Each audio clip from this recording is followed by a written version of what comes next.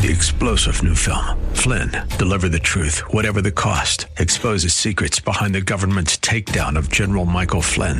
Flynn knew what the intel world had been up to. He ordered the first audit of the use of contractors. This set off alarm bells. He told the truth. He was the most dangerous person for Donald Trump to hire. They had to get rid of Flynn. Flynn, deliver the truth, whatever the cost. Available now. Watch it today. Go to salemnow.com. salemnow.com. Our scripture this morning is taken from 2 Corinthians chapter 5, beginning with verse 1. We'll be reading all the way to verse 11 this morning.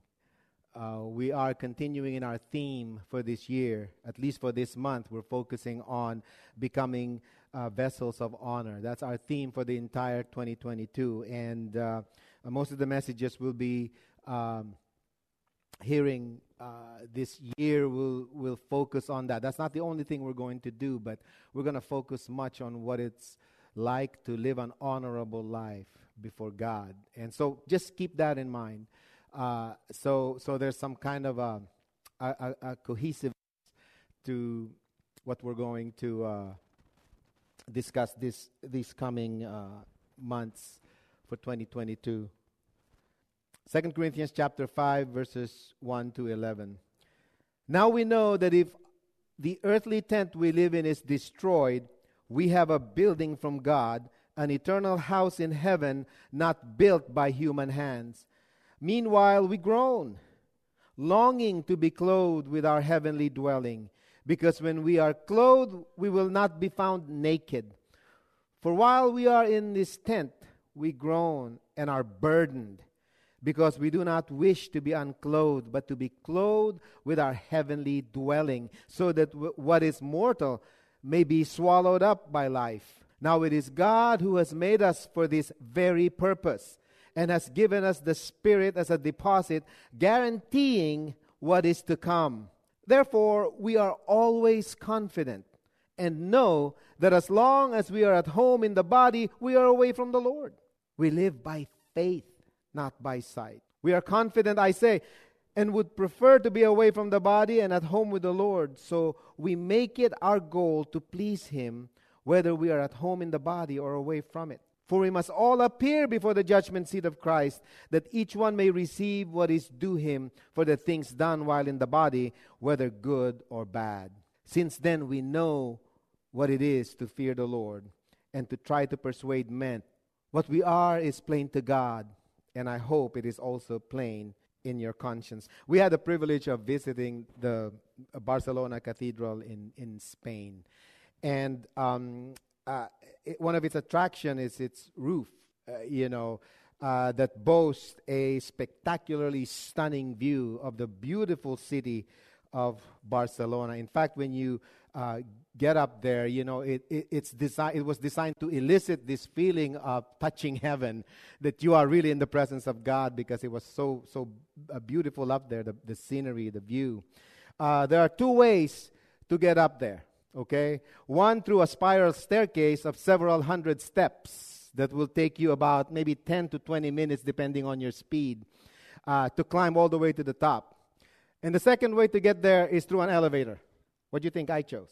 The line to the elevator going to the top was obviously very long, because people wanted to go there. But there are a few people who decided that they wanted to take the stairs and go through that harrowing trip of several hundred steps.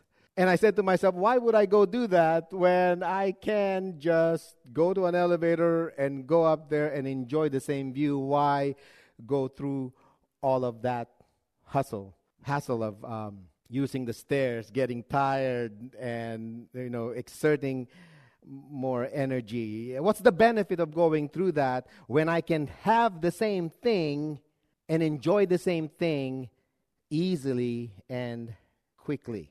Let me ask you a question. What will you choose? Will you choose to use the elevator to go up there for the same benefit, or will you use the staircase, the spiral staircase that go up there? That's quite difficult to manage, to negotiate. It's a no-brainer for many of us, because we are creatures of comfort. Human beings like their comfort. We want comfort, okay? But as we look at our faith in Christ, as we discover the riches of our relationship with the Lord, this word comfort takes on a different meaning. Comfort to the world, to the system of the world, to those who do not have a relationship with God, comfort means the absence of pain, the absence of effort, the absence of hard work, the absence of, things that are not very good to go through. Okay, that's the concept of comfort. But for a Christian, the word comfort means strength. And that's very important to know in the outset. For a Christian, comfort, the word comfort means strength. The word comfort is taken from that word comforter. When you're cold, what do? Right? Do you just take that bed sheet and you just cover yourself with it? No, it's not enough. You're still going to be cold. What do? You buy a comforter. Or if you have one, you put on a comforter. And what does a comforter do? It strengthens your ability to withstand the cold. All right? So that's what the word comfort means, to strengthen, to make sure that you build up your strength so that you can withstand something. It's a completely different concept when it comes to being a Christian for the word comfort. In many ways, our Christian worldview get caught up with the wrong definition of what it means to live an honorable life as a Christian. We still think that somehow we can have Christianity with just the blessings, with just the comfort of being a child of God. And we want that elevator route to heaven. We don't want the cross-bearing part. That's true for me and that's true for you. That's our focus in life. And I'm saying, oh, no, Pastor, I'm not.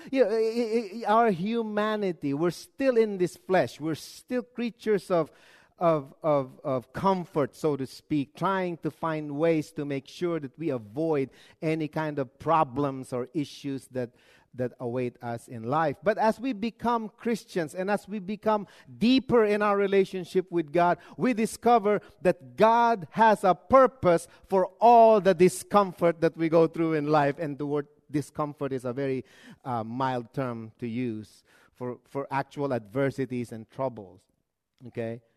Don't ask me why that is. All we know is that it is revealed in the Bible that God uses these things to make sure that His purposes, His will, His motive, His goal is achieved through those who call Him by name. And so that's basically Christian theology in its very essence. Jesus says, I went to the cross, there's cross-bearing in following me. Throughout the ministry of Jesus, He gives hints as to what kind of life His followers will have. Don't marvel if the world hates you. Remember, it hated me first. Jesus, come to my house. Jesus says, I don't even have a pillow to put my head on. I don't have a place to go. When I bid you to come, I bid you to come and die. These are the things that Jesus has told His disciples. But in our world, we sometimes get caught up into this blessing-focused type of Christianity, that we forget that God has a purpose for the things that He allows to happen in our life, okay? We are grateful for all the benefits of being a Christian, all the blessings that we receive, all the joys that we encounter in this life. But that's only half of what God wants to show us. He wants to show us the other half, and the other half of being a Christian has to do with the calamities and the discomfort and the challenges that we go through. Do you know that you have to share your faith with other people? Do you know that you have to tell people that you're a follower of Jesus? And sometimes that's a hard cross to bear in the world that we live in. It's hard to live as a Christian nowadays. Amen? Can I hear an amen? It's hard because you and I certainly have to make stands for truth that are not very popular. We're going to have to make lifestyle changes that are not conforming to what the world expects of people. We reject philosophies and ideologies that go against the Word of God. And if you don't think that that's hard, think about how you're living your life, because these are crosses that we carry. These are the stairs to that spiral staircase on the way to heaven. These are the reality. This this is the what makes Christians who they are in the world, because of our willingness to bear the consequences of calling the name of Jesus. The gospel is the good news. But sorry to break the bad news within the good news, and that is the Christian life is a life that is honorable, not because of the benefits that we receive as Christians, but because of the sacrifices we make to offer ourselves to God, to please God, and advance His righteousness. That's a lot of words, so let me say it again. Okay? The gospel is the good news. But there's bad news within the good news. And the bad news is we can't live our lives the way we want it. We can't pursue simply the benefits. What makes Christianity an honorable life to God is our willingness to make sacrifices to advance His righteousness, to advance His will, and to offer those sacrifices in order for the people to know who we really are, that we are God's children. So we need to understand that all of these things that we have to sacrifice for the Lord are part and parcel of the Christian life. We are called to the abandonment of earthly gain. We are called to abandon earthly gain in favor of living for Jesus. And that's why our attitude towards life must be focused on the eternal gain, not on the temporal gain. As much as we enjoy and appreciate the earthly blessings we receive from God, the goodness of God in not only preserving us and yes, prospering our lives, we don't look at these things as the end goal of our journey. The end goal of the Christian life is to remain faithful to God till the end, and the gospel of the Lord Jesus Christ, to proclaim it and to go through the normal travails of this fallen world while living out, defending, and advancing the gospel. That's our mission. That's what we're called to do, to advance that. We're not only dealing with the common things, the common problems that the world is facing, we also have to deal with the issues and trials and challenges of the Christian life in order to advance and defend this gospel. Of course, the gospel of the kingdom of God. We need to be aware of the hardship and the evil that will befall us, and the evil that comes along our way. We cannot take that elevator route to heaven. You and I cannot simply do that. We need to be prepared to do what we need to do in order to make sure that we're advancing God's kingdom rule. In the Christian life, we have to take the stairs. At least we have to have the attitude that we are in for a hard climb. And believe me, it's more rewarding. And with that in mind, we need something to hold us together while we are going through the stairs, right? I've already established that the Christian life is a climb through that stairway. So we need to have a good grasp of the issue of evil that happens, the problem of evil, and the problem of suffering in the world. So we know how to live honorably in the midst of that. Because I'm here, as a pastor, I'm here to speak to God's people, to his household. It's not that I don't care about the non-believer. It's that when we're at church on Sunday morning, the sermons are for you. They're not for those who do not believe. I just want to make that clear, because, if you're an unbeliever, you're not going to even know what I'm talking about. It's hard for you to grasp because your mindset is in the world. But we as Christians here, we have to be strategic in how we live our lives. We need to know, what is expected of us, of God. Okay, so we need to have a solid theology on the issue of a good God and the problem of evil in the world. We need to have a grasp of that. Okay, the technical term for that is a theodicy. Okay, it's the branch of theology that seeks to answer the question: if God is so good and powerful, why does He allow evil and pain and suffering to exist, even to the detriment of His own children? And we're not exempt from that. Okay, the good news is this: God answered that question already for each and every one of us. Okay, that question of evil and suffering in the face of who we know is a good God, God already answered that for us. God gave the answer to the question of His power and goodness and permitting evil. And that answer is what? That answer is heaven. Okay? To a follower of Jesus, God gave the answer to the question of evil and suffering? And that answer is heaven. Wait a minute, Pastor. I thought heaven is a place that I go when I die. I've always known that when I die, I have to go to heaven when there's no more evil, there's no more pain, there's no more suffering. But it doesn't seem, if heaven is the answer, it certainly doesn't seem to answer the issues that I'm facing here, right now, here on earth. Well, that's a basic misconception that many of us have in our view of heaven. Heaven to us is always viewed as a future reality, but heaven is really a present help. The moment we come to faith in Jesus, the mindset of heaven, the longing for heaven steps in. And that's why every single person in this room, if you're a follower of Jesus, you got heaven on your mind. You have it. You're not there yet in that literal heaven. It's still to come. But that reality is already here. That's what we're looking forward to. I've been accused many times that I'm so heavenly minded, that I'm no earthly good. Fine, I admit it. But you know what the Bible says? To set your eyes on things above, where the power and glory and reign of Christ is evident. And it's evident there, and it's evident now. Every Christian here is focused on heaven. It's not just a future aspiration. It's not a future aim. It's a present reality. People who look at heaven only from the standpoint of a future reality does not know what it means to dwell in the presence of God now. Today we think the dwelling place of God is in heaven. But in reality, He is here. He is with us. He is in our reality, and He is in us. That's why so many Christians go through crisis of faith, you know. We think that heaven begins when we get there, but the reality is, if the Holy Spirit resides in us, that's a deposit of our residence, of our coming residence in heaven. We can know that now, deep within us. Heaven is already present.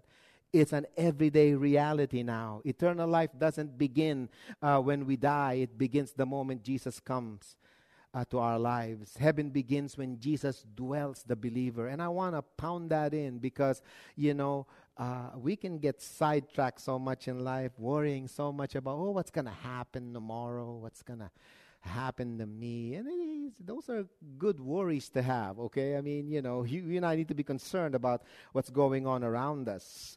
But it's a good quality in a Christian to maintain that attitude that this is a temporal place that we're living in. We're shooting for heaven. We're looking forward to heaven. Oh, Pastor, I understand all of that. Heaven is a reality now. But what does that have to do with the existence of pain and suffering and evil in this world? What does it have to do with it? It has to do with everything. Our view, if our view of what's happening on earth is confined to earth, then we are earthly minded. But we are called to set our hearts and minds above. Jesus himself suffered while he was here on earth. Okay, he suffered pain and he suffered evil in the hands of people, and God allowed it to happen. Okay, what made Jesus unquestioning of what he was going through? Why didn't Jesus question these things? Okay, the reason is not only did Jesus know who he is, he knew where he came from. Okay, and he knew where he was going. We have that same assurance today. That reality that Jesus exhibited as a human being while he was here on earth could be true to us and for us as well. When we're confronted by pain, suffering, and acts of evil, believers do not question God anymore. We already know that the dwelling place of God is with man, is with us. Bible says, greater is He that is in us than he that is in the world. That's what John, the beloved disciple, says. Okay? God wants us to be assured that in the midst of our cries, in the midst of our pain, He's really there. You remember the story of Lazarus? Lazarus was Jesus' best friend. That family, Jesus loved that family. Lazarus, Mary, and Martha. One day, news came to Jesus that Lazarus died. You know this story, okay? Lazarus died, and his disciple says, your friend Lazarus is sick. You better go there and pray for him and heal him. And Jesus simply just brushed it off, right? He went on. And then when he found out that he was really gravely ill, instead of going to Lazarus immediately, Jesus stayed a couple of days, and then they finally told him, hey, your friend Lazarus, the one you love, your best friend, literally, he's dead. And Jesus, he's really sick. And Jesus says, well, Lazarus was just asleep. And then, of course, the news came that, he's not just asleep. He's in grave. Jesus says, no, Lazarus is dead. And look at what the verse says, okay? I think it's in Luke. John chapter 11, verse 14. It says, so then he told them plainly, Lazarus is dead. And verse 15 says, and for your sake, I'm glad I was not there, so that you may believe. What was that about? It was about God saying, you may not see what I'm doing. You may not be recognizing that I'm with you when you're going through all of these sufferings. But I have a purpose for allowing you to go through that. And you ought to be glad that you're going through that, because that helps your faith so that you'll believe. And this has to be very clear for each and every one of us. Every Christian must always remember that the dwelling place of God is within us. One day there will be a literal heaven, but heaven is here now. Pain and suffering and evil exists to point us to Jesus, to point us to heaven. And people will see heaven in those who are indwelt by God's Spirit, because we are the dwelling place of God. So we become just a reflection of heaven already to the unbelieving world. What does that cause us to think and do? It causes us to realize who we really are. As members of the kingdom of God, as part of the family of God, we need to know that the radiance of God's power, the radiance of God's glory, the answer to what ails the world, can be seen in the light of the world. And the light of the world, of course, is Jesus, and that light is reflected on us. So that becomes an important thing. That's why we evangelize. That's why we tell people about Jesus. That's why every time, people come up with issues, the answer is Jesus. People get tired of me sometimes. Well, Pastor, I need your help in this situation or this matter. Oh, Jesus. That's the answer. Okay. So let's look at our text. What does our text reveal about heaven? Okay, about the reality of heaven. What does heaven look like? This is clear in our text. Okay, the truth about heaven is clearly revealed three ways in our text. Okay, number one, we are made for continuous existence in God's presence. That's the first thing that heaven reveals. Okay. We are made for continuous existence in God's presence. Look at verses 1 to 6 again. It says, now we know. Okay, underline the word we know. Because if you're a Christian, you know.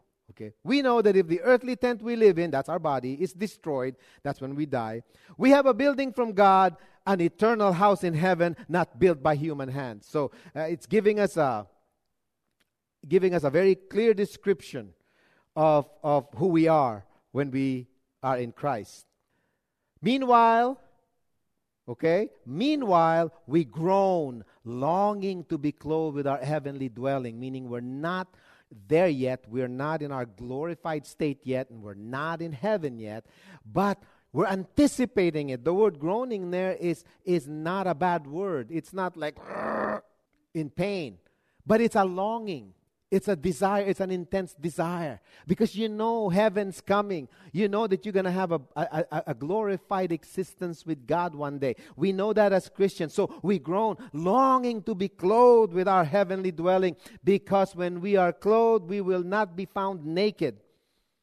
So what does that imply? It implies that here on earth, we are often defenseless. We're defenseless against the things that happen. 3-star general Michael J. Flynn, head of the Pentagon Intelligence Agency, knew all the government's dirty secrets. He was one of the most respected generals in the military. Flynn knew what the intel world had been up to. He understood its funding. He ordered the first audit of the use of contractors. This set off alarm bells.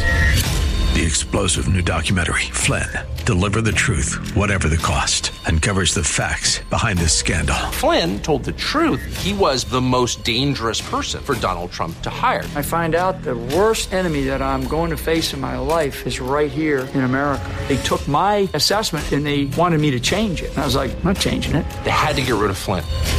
With in-depth interviews, archival footage, and never-before-seen personal records of the man behind the headlines. I just felt like I was drowning. Flynn, Deliver the Truth, Whatever the Cost. Available now. Watch it today. Go to salemnow.com. salemnow.com.